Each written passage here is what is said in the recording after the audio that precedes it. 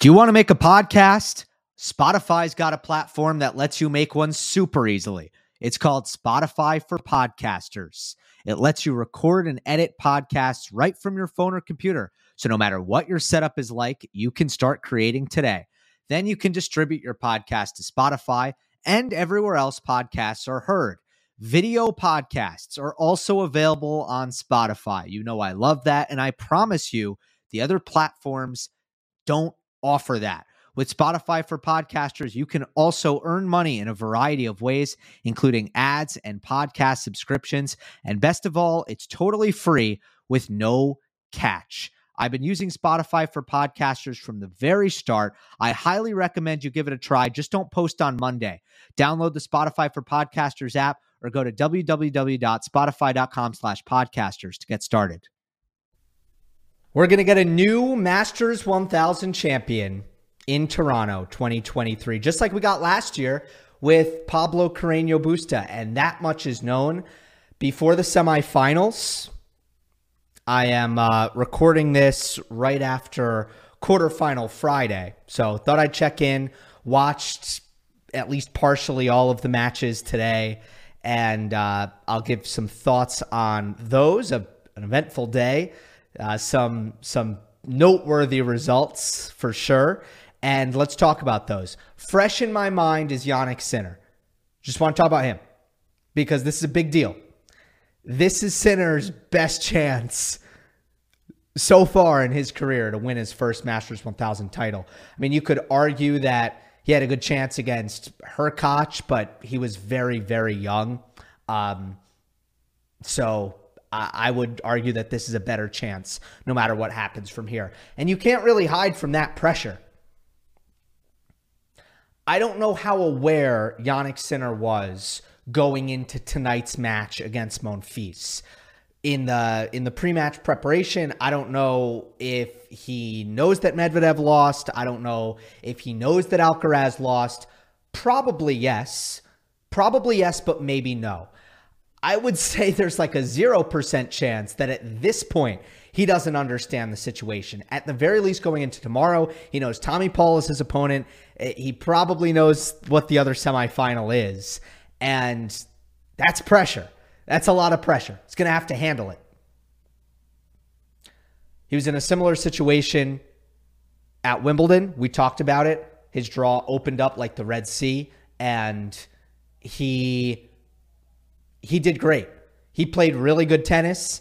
He didn't get into any trouble in terms of just beating everyone in his path handedly.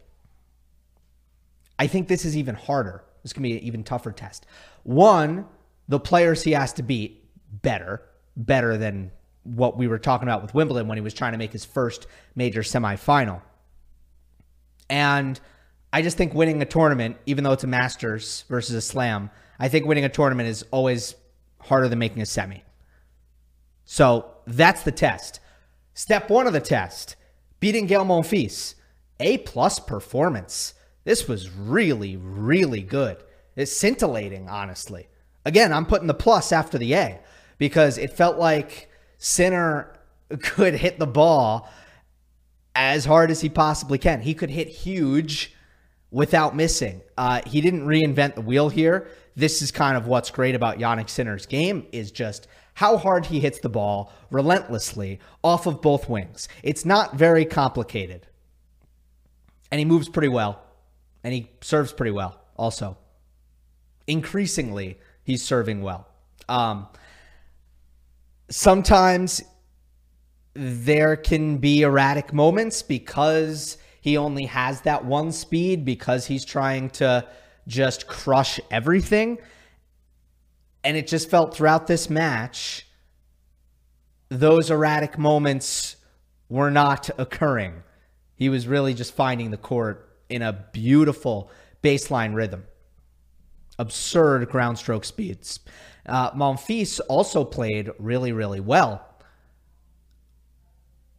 And this was a very highlight reel match.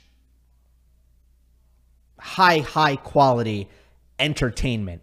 The one thing you can say about Monfils, he got sucked into Sinner's game. He played right into Jannik's hands. Gale has a tendency to do that. He kind of will mirror his opponent. He'll play his opponent's style, whatever that style may be. So sometimes Monfils will play a grinder, and he'll grind. He'll play someone who gets crafty and likes a lot of cat and mouse, and Monfils will get crafty and play a lot of cat and mouse. In this case, he's playing a guy who just wants to slug it out from behind the baseline, and Monfils is like, oh, you want to slug it out? Let's slug it out. And Gale brought zero variety to the court in this match. Again, played really well. Great ball striking, awesome movement. Really, really amazing serving. Career high in aces. That kind of kept him in the match because he wasn't the better player from the back. But he was still good from the back. But he hit 99% topspin. He came to net 4 times in 3 sets, and he never really took any pace off the ball, like never played the high slow ball, just never mixed it up at all. Like it was just power to power, slugging it out. And, you know, Jannik loves that. He never mixed in a drop shot. He didn't do any of that. So he played great, but he played Sinner's game, and that cost him. And I think when they were in the back, exchanging high-octane baseline blows, there were 3 Lamborghinis on the court. The Sinner forehand, the Sinner backhand, the Monfils forehand. The weak link was Gale's backhand. There were 3 Lamborghinis on the court. There was 1 Lexus. It's not bad, but it's not a Lamborghini. I'll say it's a Lexus. Monfils' backhand was the Lexus. And it was just a little bit slower. It was giving Jannik too much time.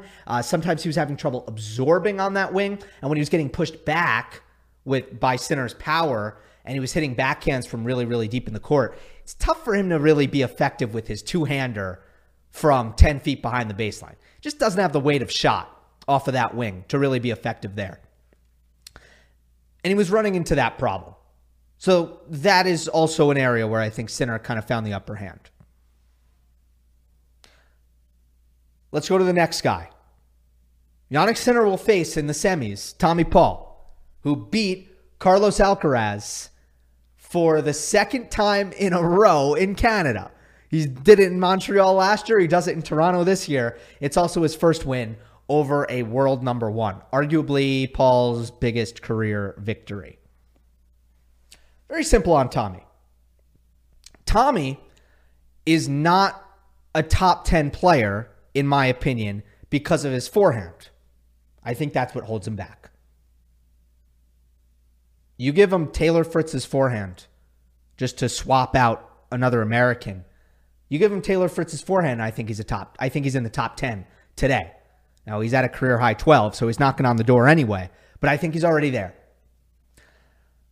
When he has a great forehand day, and when that shot is performing at the highest level that it's capable of, he is a nightmare. He's spectacular. He's a problem.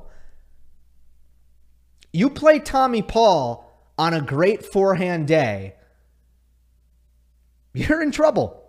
You're kind of in trouble. I'm not saying Alcaraz at his best would have been overmatched here. No. But most players, Tommy Paul, great forehand day, you're going to have a rough time because that is the part of his game that holds him back, but not always. I have seen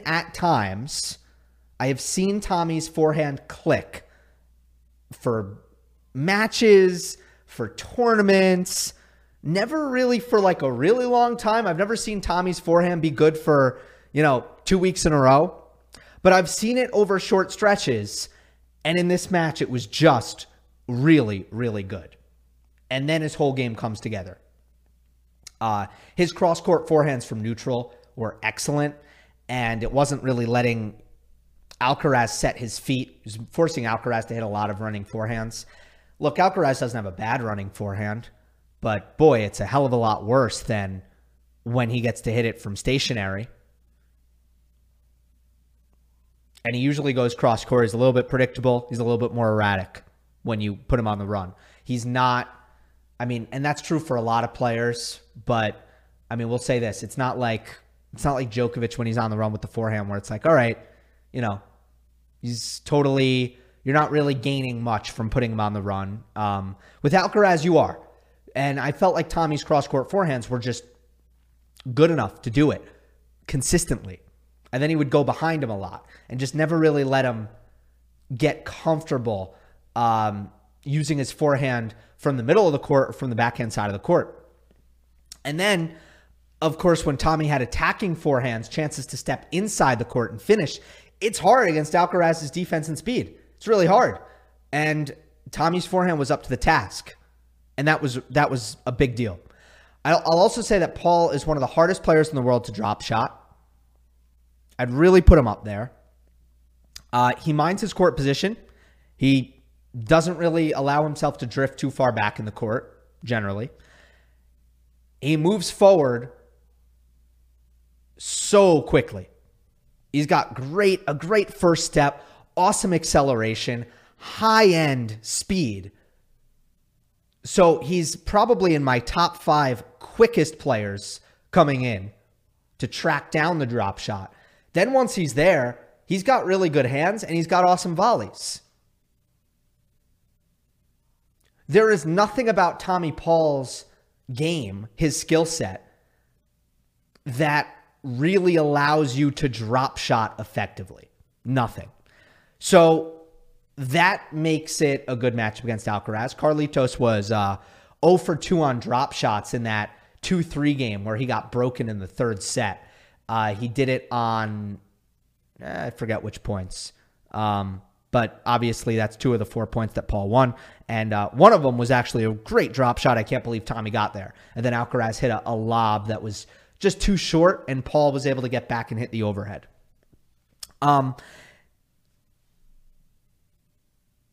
think Paul was able to also kind of stymie Alcaraz's attack when Carlitos was approaching his backhand.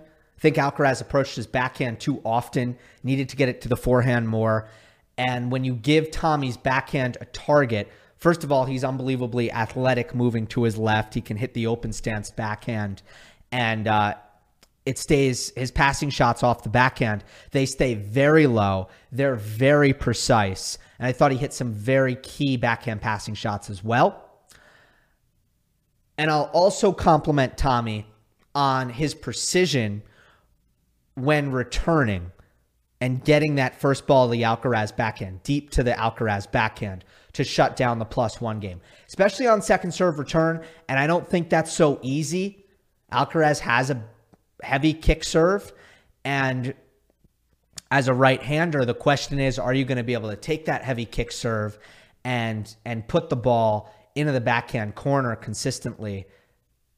Again, it's Paul's backhand, which is really a great pace absorber, incredibly precise, very consistent, stays low.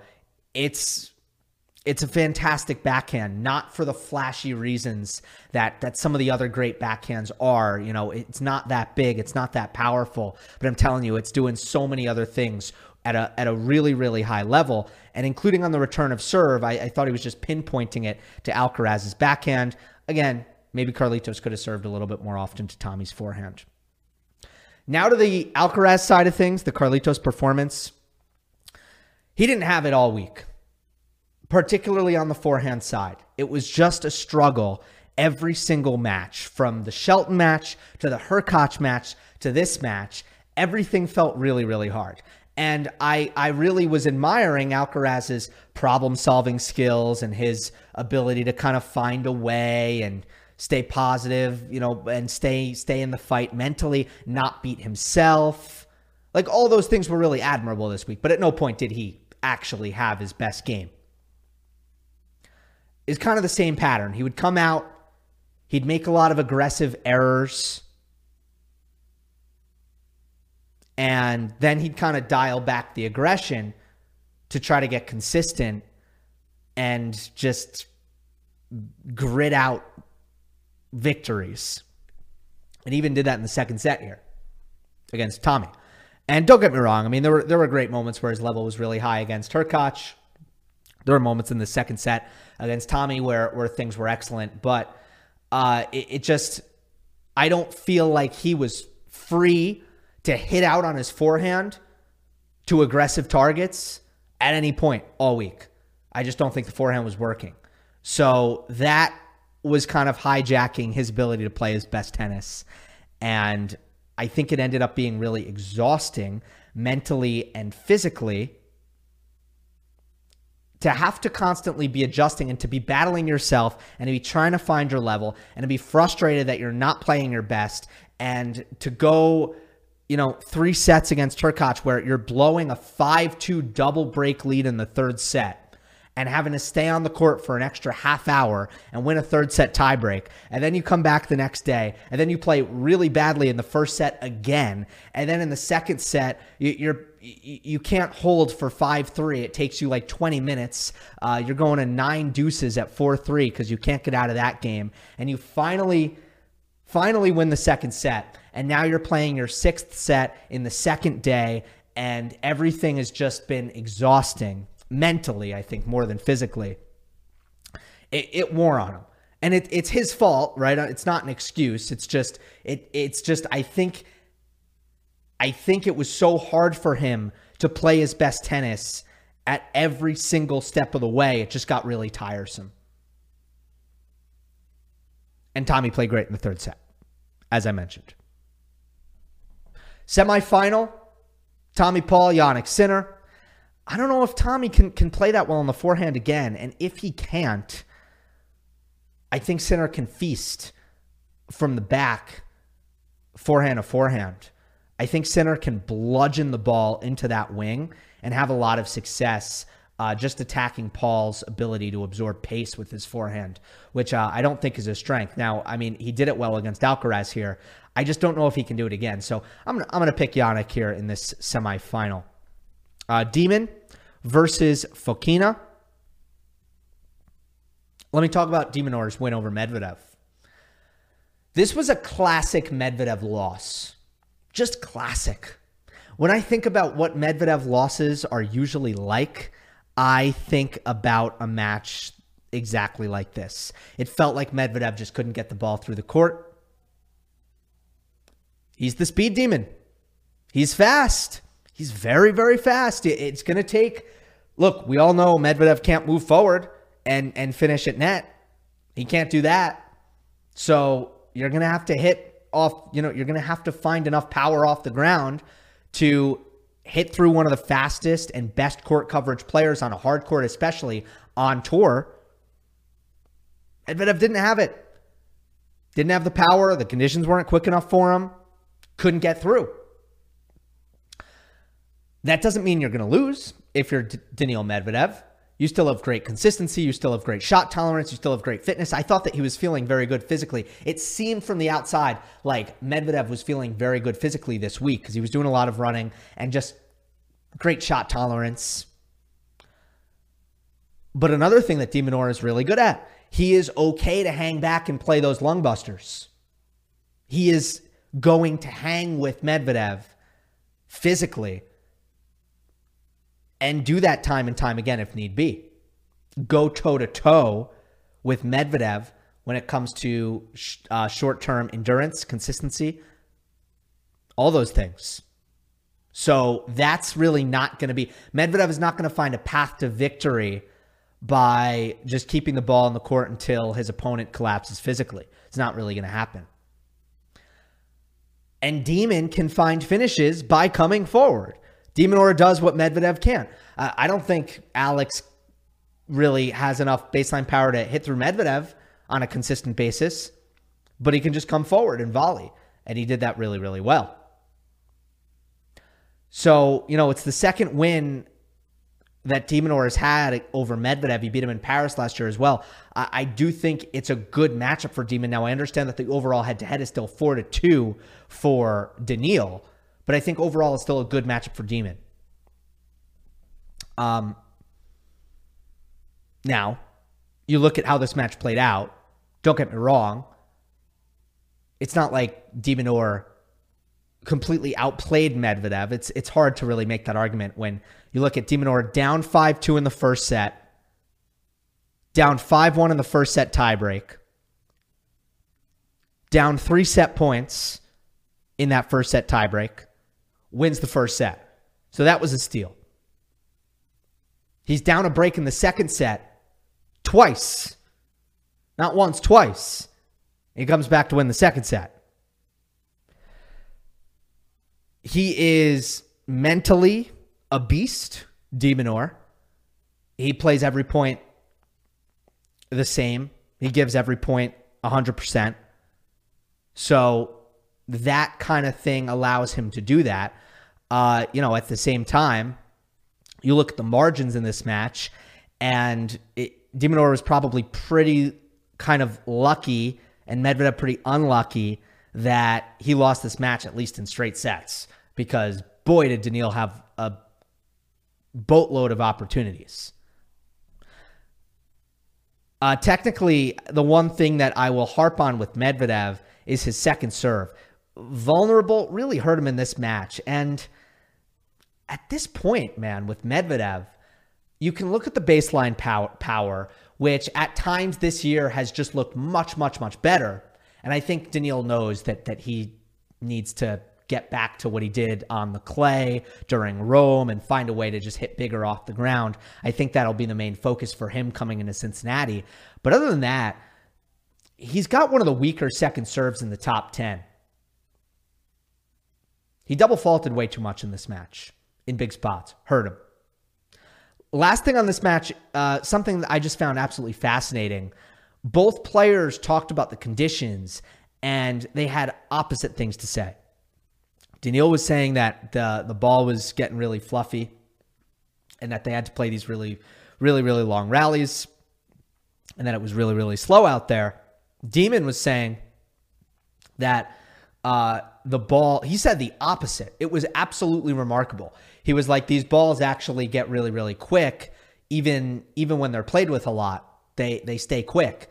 And he feels like he can attack very, very effectively. All right. I mean, that's just kind of an example of why you need to kind of take what players say with a bit of a grain of salt when you have two players saying the opposite thing. Now, I tend to trust the winning player more. Usually it's the losing player who's kind of making some rationalizations in his head about why what happened. But I mean, it's just kind of funny to see that. That's all. I just wanted to throw it out there. I don't have anything to say on it other than that. Fokina crushed Matthew McDonald. I actually missed most of this match, but he's crushed everybody except Ruud. I mean, what a run. He killed Zverev. Who did he play in the first round? He killed J.J. Wolf, 6-love, 6-2. This was 6-4, 6-2. Ruud was a third set tiebreak. That was close. But with Fokina, you guys who have followed the show, you know how I feel about his ability. He's closing in on a top 20 berth. He's at a career high 20, either 23 or 22 right now. So he is very close to shedding his title as the most gifted player outside the top 20. I hope he's able to do that. He's close. I've seen all year how hard he's working to try to fix his head. I have seen it visually. I noticed it at first in the Middle East, where I just see him meditating on court and taking deep breaths and, sometimes closing his eyes at changeovers and just trying to stay calm and control his emotions. And I think it hasn't always worked. And maybe at times it's backfired because he's kind of holding too much inside of him. And he still needs to maybe fine-tune. At some point, maybe, and maybe it's now, he's just going to figure out how to manage his emotions on court. And one thing that he's talked about in interviews a lot with Prakash of Tennis Channel, Prakash Armitage, is how he's just trying to stay humble. As opposed to in the past where after big wins, he would just be on cloud nine. He would be so happy, so pumped, so excited that it would all come crashing down on him when he had to wake up the next day and play another match. So he's trying to remedy that. He's reading a lot of books. He's working on it. I don't know what's going to happen, but he's in his second career Masters 1000 final. Again, this is a huge chance for Sinner. He's the only top 10 player remaining. He's the only player remaining who's been in multiple Masters 1000 finals. On paper, Tommy Paul is going to be the tougher one for him, but I actually think de Minaur, who I do think will win the semifinal, he is not going to beat himself, and he's going to make a lot of balls. And I think that'll give him a good chance here. I think Alex will have a good chance just by staying in every point, fighting in every point. If he has nervous opponents, if he has opponents who are wavering because of the moment, I think ADM is pretty well equipped to take advantage of that. And I'm fascinated to see just how Sinner is going to handle this because he is the best player. He is the best player left. If he plays his best tennis, he's going to win this thing. But he's going to have to deal with the pressure. Hope you enjoyed. Don't forget to subscribe. I'll see you next time.